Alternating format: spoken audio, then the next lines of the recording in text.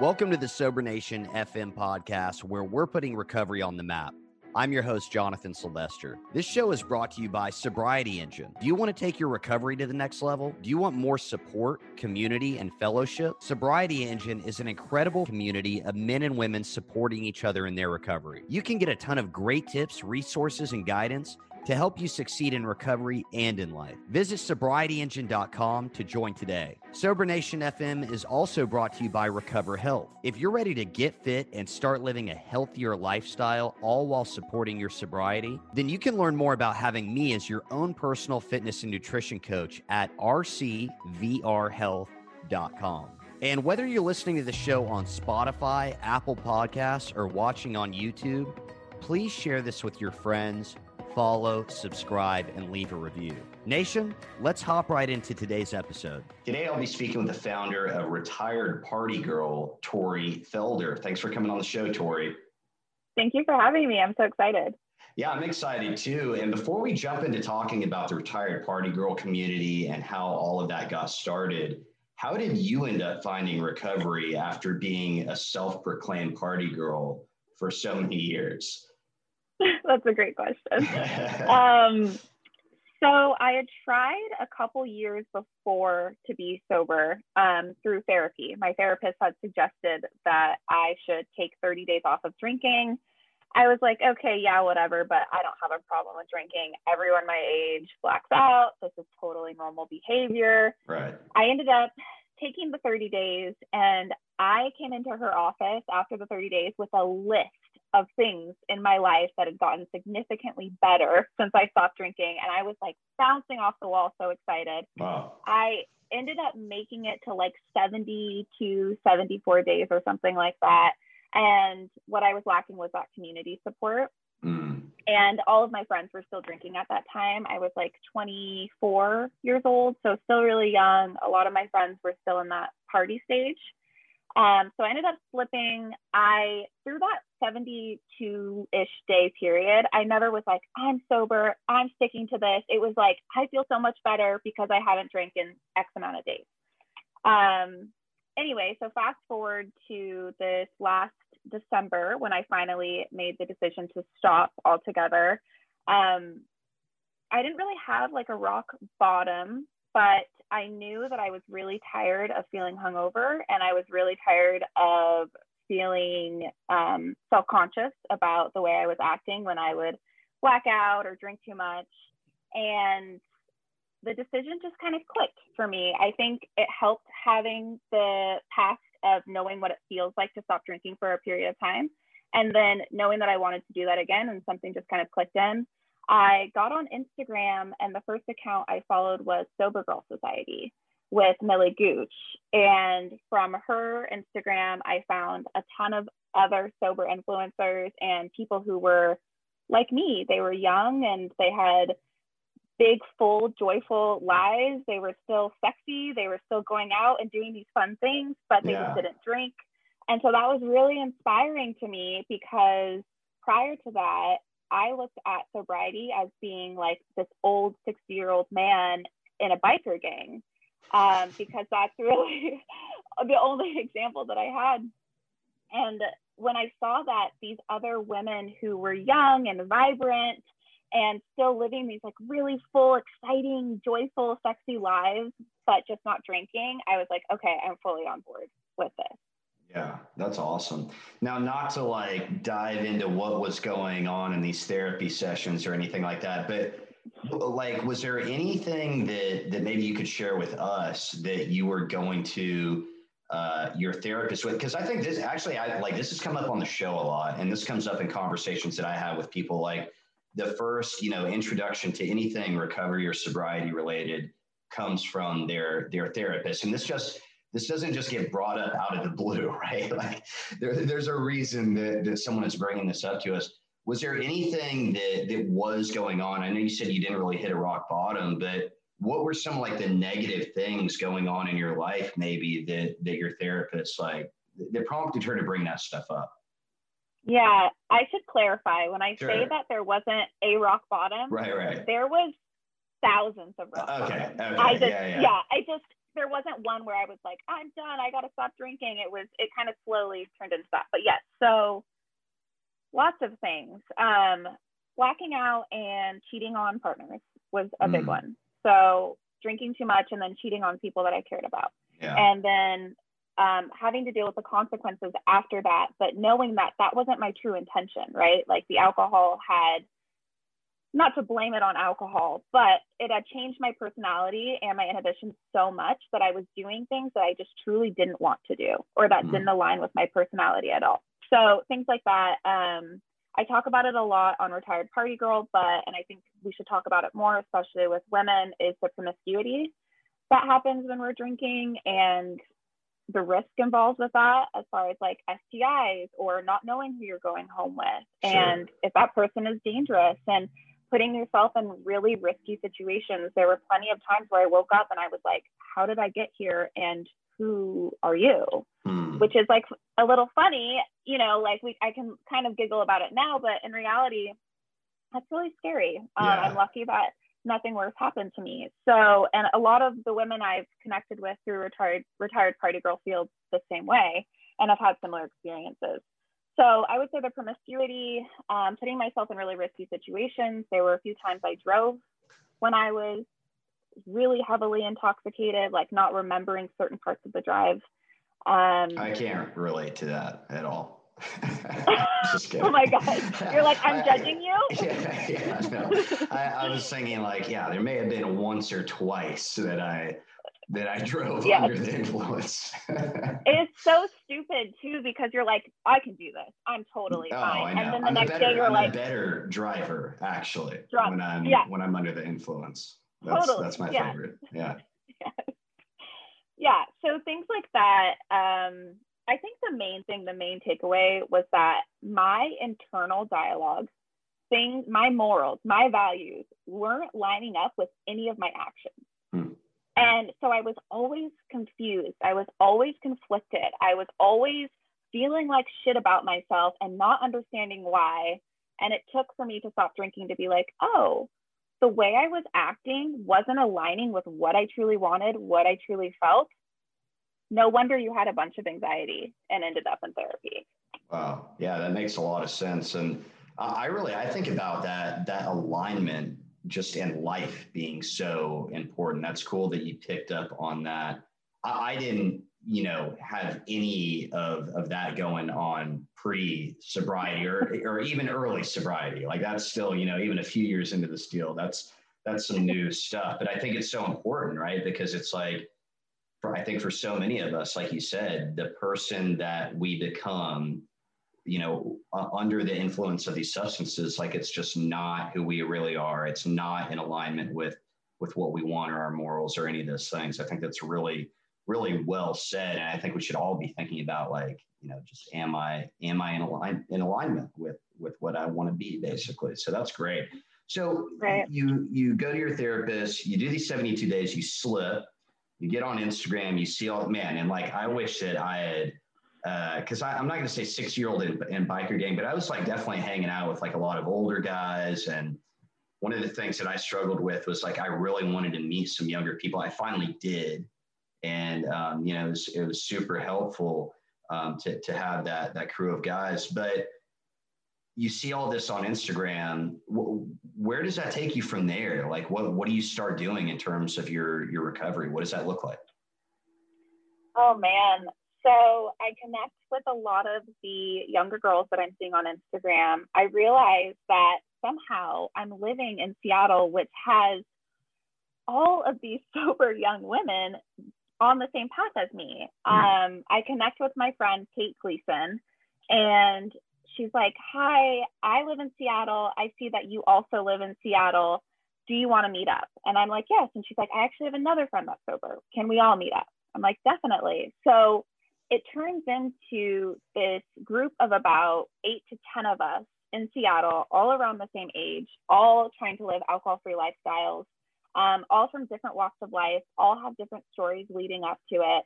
And we create this community of supportive, compassionate, and sober women who want to go do karaoke. Granted, we haven't done that yet because of COVID, but we want to go to brunch. We want to drink alcohol-free wine and watch The Bachelor, or, you know, we want to do all those things that everyone else is doing our age. We just don't want to be hungover. And again, we want to align with who we really are. Yeah. Wow. That's really cool that you connected with all those people like that. And it sounds like that was, you said that was kind of like one of the missing links before, right? The community aspect.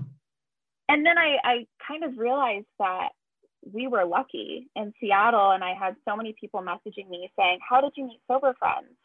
I want sober friends. How did you guys all meet each other? And we realize how lucky we are to live in somewhere like Seattle, where there are all walks of life, and we feel comfortable saying these things. It's very liberal here. We're in a liberal bubble. Sure.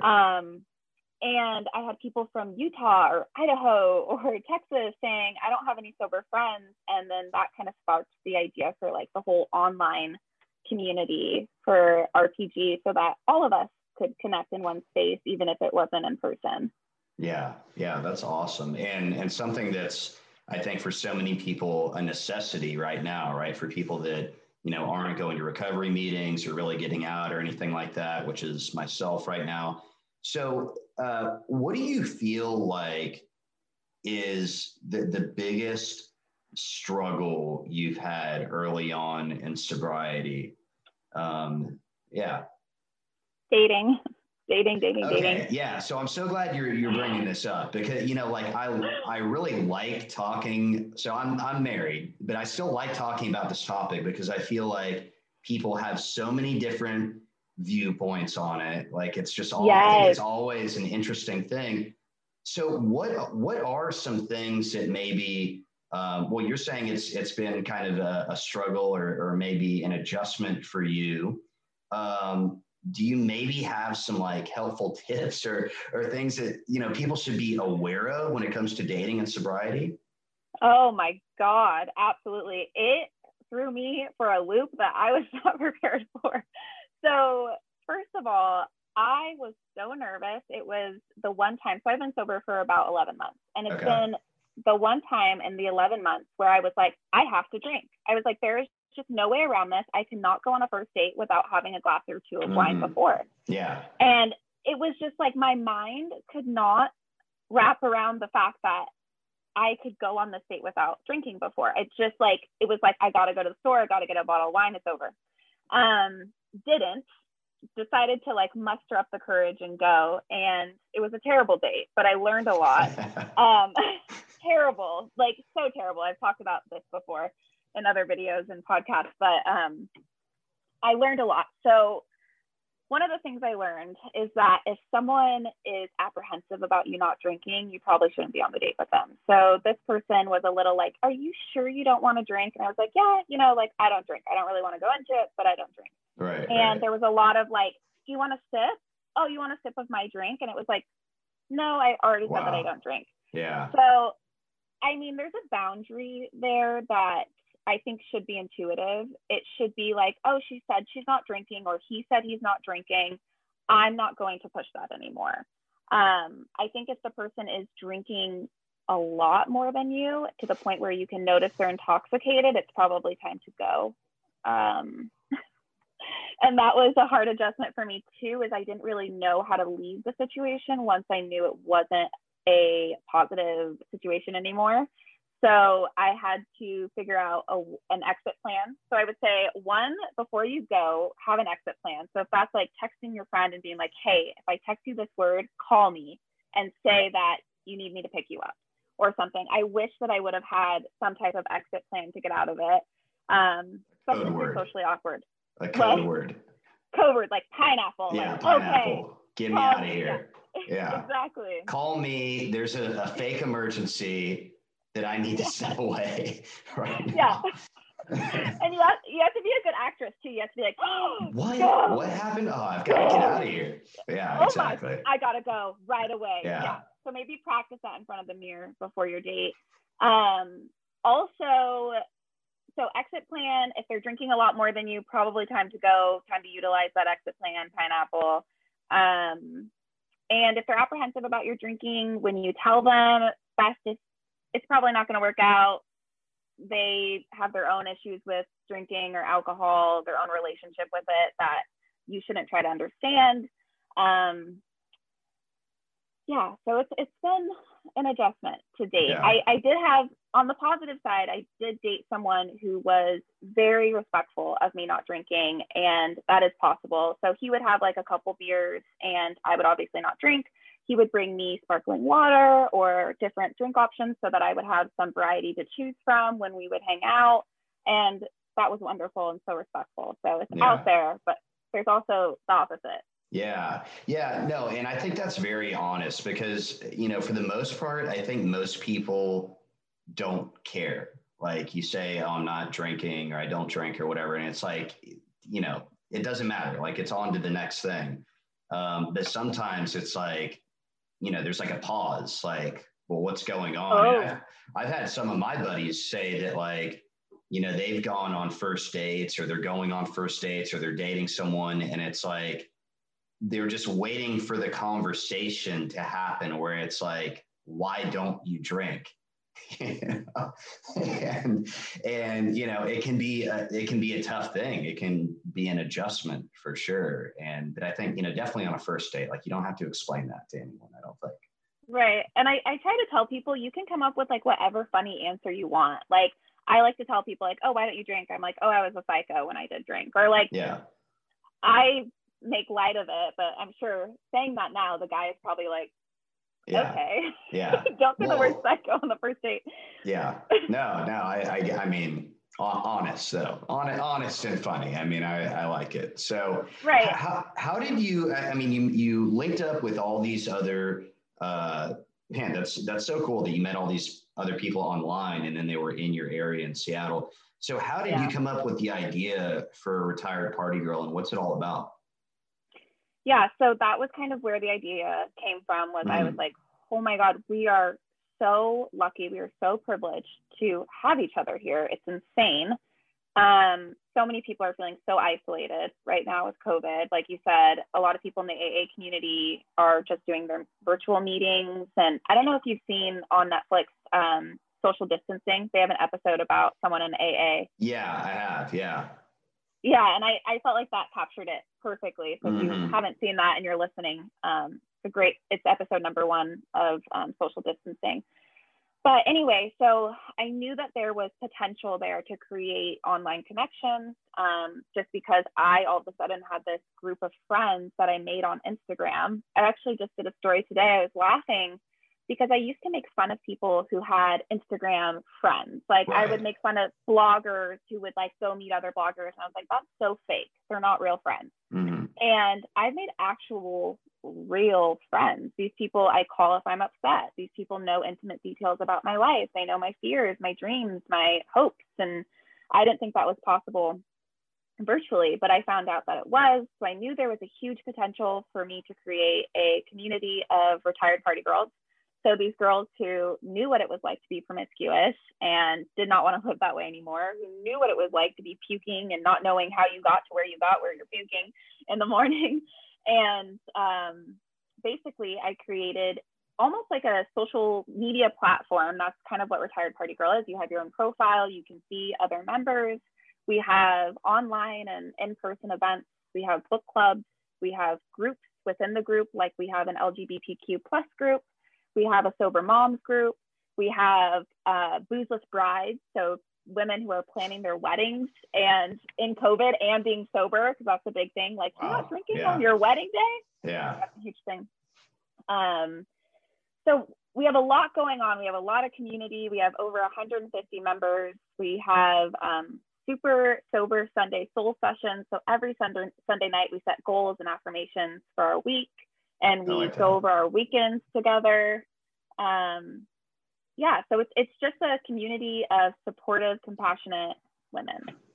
That's really cool. That's really cool. I love that. And, you know, when you were mentioning like meeting up with all these other girls and the whole reason that this got started in the first place, I mean, that makes sense to me though, like that people would meet up because again, like back to the alignment that you were talking about, like these people are in alignment with what it is you're doing and what you want to be and what you're into. So, I mean, that makes a lot of sense to me, actually.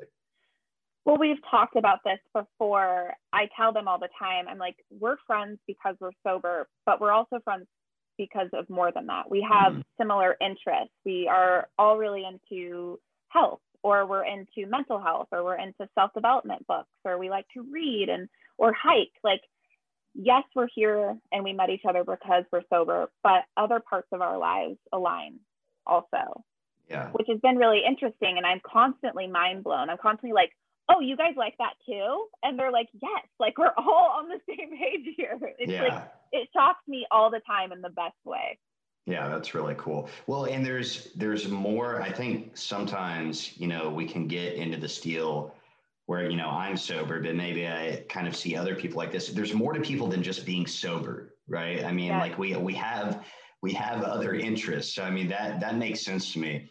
Now, one of the things that I've seen you mention probably more than once as I was, stalking your Instagram a little bit, is the importance of a sobriety and anxiety toolkit. So, what are a few of the things that you think everyone should have in their toolkit? And really, maybe what are some of the things that you think people should have in their toolkit that that you see a lot of people missing, maybe? Yeah. Well, the biggest thing is that accountability partner, or just someone that you feel like you can connect with about your sobriety. It doesn't have to be a group of 10 girls in your city like it is for me. Like I said, it's like very privileged, very lucky to have that. But just having one person, maybe new person that didn't know you before and isn't putting like these past judgments on you. It kind of feels like when you're in new sobriety, it feels like people are like, oh, you've changed, or, oh, you think you're better than me now. And that can be like a really heavy weight to carry. So I always tell people, like, reach out on Instagram. If there's a profile you really like, send them a message and be like, hey, could we exchange phone numbers? Like, if I go to a party, I want to be able to text you and say, I'm going to a party tonight. There's going to be alcohol there. Can you be my accountability buddy? And you don't have to be best friends with this person, but it's just someone who knows what it's like to be in your shoes and can support you, almost like a sponsor in AA. Sure. Yeah. So I would say have an accountability partner. Journaling is huge. I actually just had a friend today call me and say, I had so much anxiety, but I journaled it out. I'm like, great. So it can be a huge anxiety helper, good for your anxiety toolkit. Any type of exercise or movement is good. So a craving can only last so long. So I think if you can go on a 10-minute walk around your neighborhood, or if you can literally do jumping jacks in your bedroom, 20 jumping jacks, movement really, really helps and helps distract your mind. And then maybe when you come back to it, the craving won't be as strong. Yeah, so I would say journaling. Therapy is a privileged thing. Not everyone can afford therapy. Not everyone can go to therapy, but it's been a huge lifesaver for me if you can. Accountability buddy and movement for your body. Yeah, that's a huge one. I have, since I'm a fitness and nutrition coach myself, I have the conversation all the time, since most of the people I work with are in recovery, that all of the things that, well, many of us use and sometimes, still need to use, like anxiety medication and all this stuff, movement literally creates those same chemicals in the body. Like, that's how they figure out how to make this medication. Like, they're looking for those same things that our body naturally produces. But I'm also with you, like changing your physical state, even momentarily, like doing some jumping jacks or something like that. I think that's a great tip, because, if there is a craving or anxiety or something coming up, just snapping yourself out of that physically, I think you're right, can really kind of pull you out of that, right? Just changing your scenery even, or like even showering. So showering is a huge self-care thing that I don't think people utilize enough. If I'm feeling really crappy, even if I showered that morning, I will go take a hot shower and I will always feel better afterwards. It's just cleansing, literally, and can be mentally cleansing too. So a shower can be a really easy to use tool to have and accessible to everyone. Yeah. No, that's a great tip. So are there maybe some things that you think people are missing from their toolkit? Like maybe like, because I'm sure you have a lot of women reach out to you, and I know you have, you know, women that are new coming into the community. Like what are maybe some common things you see missing from people's toolkits, would you say? 100% supportive friends and family. Hmm. 100%. Is that something that you struggled with? Like, did you have some, because I know I had some friends that I don't want to say weren't supportive, but it just that alignment wasn't there, right? Is Yeah, that something you experienced at all? totally. Like what you said, you just sense that there's something there that they're not on board with. No one, I don't think anyone has the balls to outwardly say, I don't support you not drinking. Like Yeah, that would yeah. be, you'd be like, you're ridiculous. It's just almost this thing you sense. And a lot of the women I know and talk to that are in the community and in recovery, we don't really use that term with RPG, but that works too, living alcohol free, say that I feel like my friends are judging me. I feel like my family is judging me. I'm worried about the holidays because I don't want my family to ask why I'm not drinking. This comes up consistently, and it has since RPG started. So that's why this whole community aspect is so important, because you need someone that's like, you are doing this for you. This is best for what you want. Screw what everyone else thinks. They'll come on board eventually. Someone really, really cares about you and wants what's best for you. They will eventually support you. It might be confusing. They might wonder where their party friend went. They might think that you're going through something. They might be scared that you're changing or growing, but people who love you and support you will eventually hop on the train. Yeah, no, that's a great point. And yeah, I guess the people being scared that you're growing, that's something that I don't hear often. I think that's so true, right? Like, especially if it's maybe a closer friend or something, and it's like, you know, maybe this person gets pissed because you're like, oh, do you think you're better than me? And, you know, and it's like, no, you're just going in a different direction. And I think you're right. Like the community is just so important, because even when family does care, and I would say that I'm someone that's been blessed enough to have a super supportive family and everything. Like my dad, he just like he smoked a joint one time, didn't like it, stopped, like never had really issues with alcohol. Like he said, he remembered one time, like kind of, he didn't even describe it as like getting out of control, but like maybe his words slurring a little bit because he had too much to drink, and he basically just stopped drinking. And he was like he never drank again. Yeah, and basically, yeah, pretty much like just, I mean, he would have a beer occasionally, but that was like it. And I was like, okay, yeah, that's not me. But he just did not understand it. I remember that he said that he would ask me, like, what is it that you like? Like, describe to me, like, what did you like about taking drugs and alcohol, like to the excess? And I remember him telling me that he was like, you know, I didn't like the feeling when I drank too much because I felt out of control. And I was like, yeah, that's what I liked. You liked the release of the control. Yeah, exactly. Yeah, that's better said, I think. Yeah, that is so interesting. And it's not funny. It's ironic that your dad is the type of person who's like, I don't like this, and like pushes it away. And then you're over here like, rock on to the end. And he's like, what is happening? Yeah, complete opposite. Complete opposite. But I guess my point is like he cared. And I think many of us have caring families. A lot of the times they're scared. They don't understand it.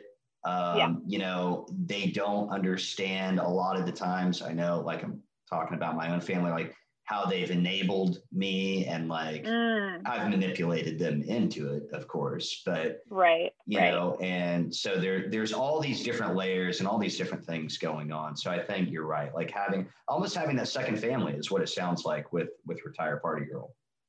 Yeah, it's important, and you can't change your family. So you would never be able to have your dad fully understand.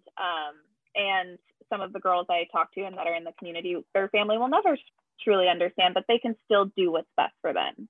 That's true. And that's what it comes down to, is just doing what's best for you, regardless of people in your life fully understand or not. Yeah. I want to ask you about, I'm going to call it a movement. I don't know if that's the right word, but the Sober Curious movement.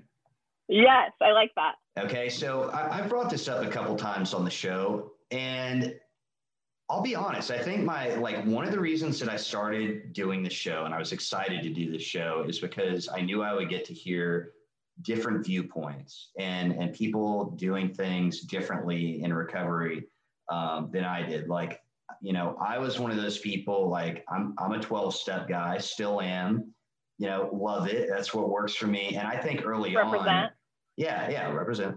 And I think early on, I was like, if someone's not doing it like this, then they're not doing it the right way. And I think I was just on fire for like my recovery, right? I was new to all this.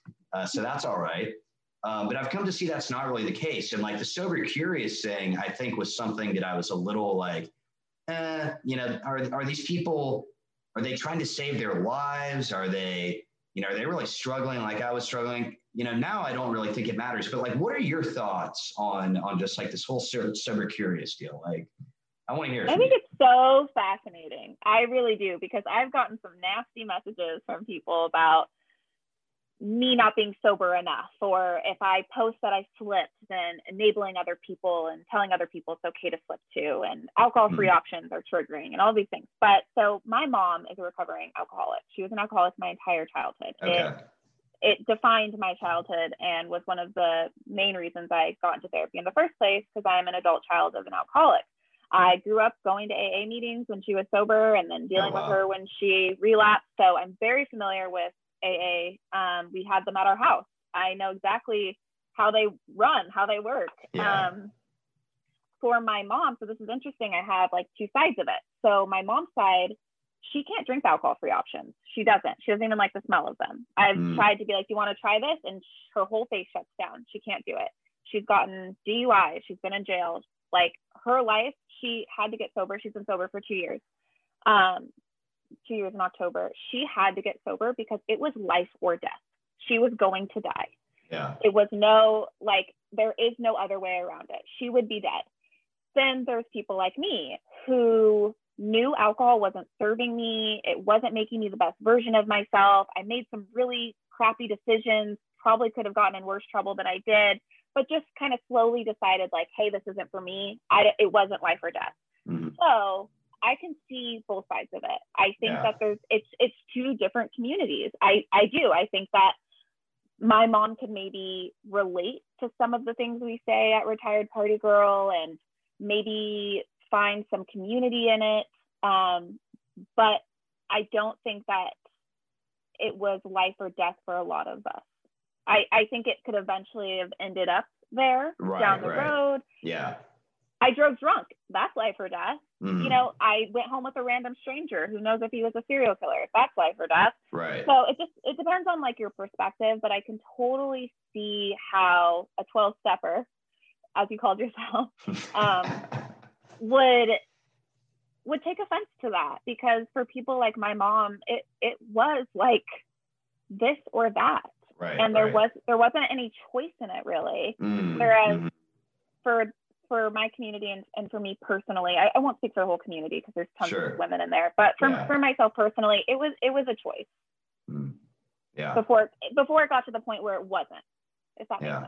Yeah, no, it does. And, actually I was just having a conversation with a guy yesterday that was in a 12-step program for a long time. And I hadn't talked to this guy in a while, and he's been sober for almost a year now, and like he's doing good. And, he made the decision after years of going in and out of a 12-step program that, he's really found what he needed in going to church, and I was like, look, man, like, I think one thing I do like is, like on the back of the AA chips, it says to thine own self be true. And I think that's really like, no matter, it doesn't matter. It's who am I to say, what works for somebody. And so again, like my thinking has definitely changed on that. And that's what I told this guy. I was just like, what? And he said that people, there were some people, some like hardcore people, not everyone, but like kind of giving them shit about it. And, those aren't friends necessarily. Right. But I think it's really cool that there are, there are other options out there. And I think that that's important. That's the point, right? That's the point of Retired Party Girls, that there needs to be other options because not everyone sees themselves in AA. I don't know if you've heard of Holly Whitaker's book, Quit Like a Woman, but she talks, and this is not against anyone who's in AA, but a lot of the original chapters of the Blue Book are misogynist. So there's some things in there that don't align with everyone. Written back in the day, for sure. Right. Yeah. So it doesn't align with everyone, and there needs to be other options for community. And that's the point. If people feel like AA works for them, great. If people need something like Retired Party Girl because they're young women, great. If people need church, great. Yeah. I don't think there's gatekeepers of sobriety. Yeah. That's it. And I think, the conclusion that I kind of came to is if somebody is staying sober for whatever reason, whether it was really life or death, or like you said, and I've heard other people say on this show, like it just wasn't serving them. They saw maybe where it was leading and what was ahead, and they were able to make that change earlier on. If someone is sober and like what I wanted was to be sober and happy, and if someone is sober and happy and living a great life, then it's like, well, what are we arguing? What are we mad about? Yeah. What are we mad about? What's going on here? Yeah. You're too happy. I don't like it. Exactly. Yeah. I don't like it. So as I was going through your website, I saw that there was a survival guide. Yes. Can you tell me a little bit about that? I actually have it right here, but I created a 12-month survival guide. It's a PDF. I hope I had the worst time trying to get this printed, but so it's a PDF. You could print it out or you can type on it, which I know a lot of people would prefer just having it on their computers. And it goes into 4 different quarters, and it helps you, it's journaling prompts and some letter writing to yourself and a lot of like self-love, self-healing exercises and prompts to help you kind of dive deeper into why you started drinking. I think it's really interesting, especially women my age and a little bit younger. We just drink because it's what people are doing. Yeah, we don't ever question. We don't ever question, like, why at the frat are we taking pictures of our friends puking in the toilet because they drank too much poison and now they're sick? It's just, when you actually think about it, it starts to freak you out a little bit, and then you can't unsee it, right? So the point of the survival guide was just that I wanted people to kind of think about their relationship with alcohol the way that I have, and kind of dive deeper into themselves and get to know themselves a little bit better without drinking, and have some healing go on too, and kind of a journaling activity. Yeah, that's awesome. And so, man, the community sounds awesome. The survival guide, I mean, that sounds like something that's super helpful. And I'm guessing that kind of gets into the sobriety and anxiety toolkit stuff a little bit there. Yes. Yeah, and like we have a shame cycle thing that we do in there. Okay. So usually it starts with drinking. And then you do something that you're not proud of, then you feel shame. And then to deal with the shame, you drink. And it's like this cycle that goes on and on and on until you finally are like, wait, I'm in a totally destructive, toxic cycle, and I need to start thinking about why I'm doing these things. So there's a whole thing on shame cycles and different things like that that can really help you think about your relationship with alcohol. Yeah, that's awesome. Yeah, and that's some of the stuff that, and again, I'm not knocking like, I think the 12-step stuff at all, I think it's important that everyone like stay open-minded about all this, because I think even when you say like, okay, like this is the thing I'm going to do, 12-step, or this is the thing, I'm Retired Party Girl, or whatever it is, there's always other stuff out there that we can try. Like there's always new things. Like I feel like so many of the things that have helped me, it's just like, stuff I see in self-help books and, Right. all kinds of different stuff. It's not even necessarily directly recovery related, kind of like some of the things you're talking about, but it can help the recovery process so much. Well, what's so interesting is that when you take out alcohol, you realize all of this other shit that's wrong with you that you have to kind of dive into, right? So you're like, oh, I was drinking because I'm insecure about my relationship with men. So then, not recovery related, but then you have to start doing some work on your relationship with men. Or I was drinking to cover up my social anxiety. Okay, social anxiety, not directly related to alcohol, but I have to do some work about my social anxiety. And so you take out alcohol and then you have like all of these other things that are usually like therapy, self-help related that come to the surface. Yeah, absolutely. No, that's all good stuff. I think a toolkit, right? Gotta have a lot of tools, a lot of different stuff. Yeah. It's all good. Okay. So tell me a little bit about what your recovery looks like today. Like what are you actually doing yourself these days? I know we probably talked about some of the stuff already, but maybe not all of it. Yeah. I go to therapy every week, cognitive behavioral therapy. That helps. I do my Sunday meetings. Even though I'm the host, I still get so much community from it. Yeah. These people are my friends. We do events. Usually I have like a weekend in-person event with some of the Seattle girls in my community. Journaling. I'm actually working through the survival guide myself. We do that together as a community once a month. And I still love the alcohol-free options. I do that if I'm going out to hang out with friends. And reading. I'm always reading something that's helpful. So right now I'm reading The Unexpected Joy of Being Single. That's my newest endeavor, is being consciously single. And before that, I read The Unexpected Joy of Being Sober, which is amazing, by Catherine Gray. Reading has helped me so much. Quit Lit has solidified all of my thoughts about being sober. That's awesome. Yeah, no, that's really good. Yeah, good books for sure. You mentioned the community therapy, if you can do it. That was something not accessible to everyone. Yeah, absolutely. Yeah, that was something that early on was helpful for me, for sure. So that's all good stuff.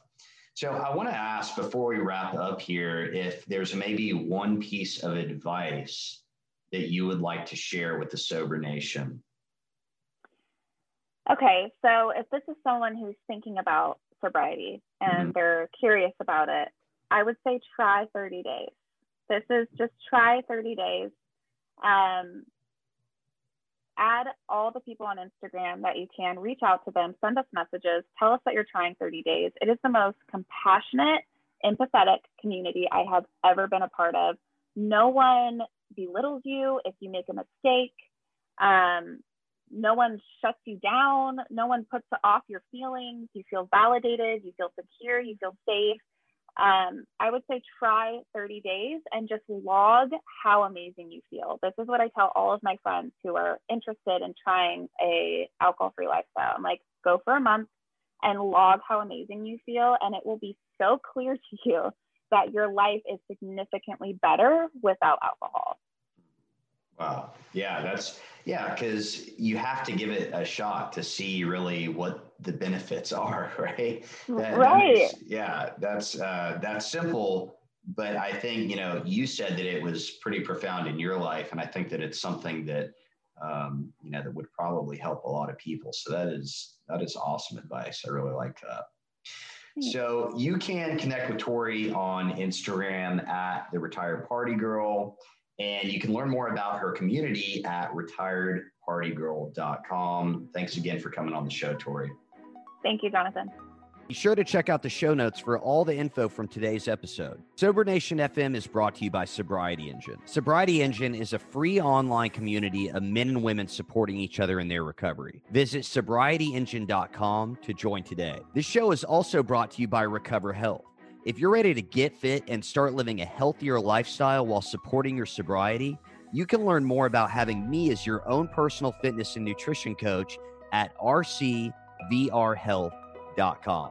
And again, whether you're listening to the show on Spotify, Apple Podcasts, or watching on YouTube, please share this with your friends, follow, subscribe, and leave us a review. Nation, thanks for tuning in, and I'll see you next time.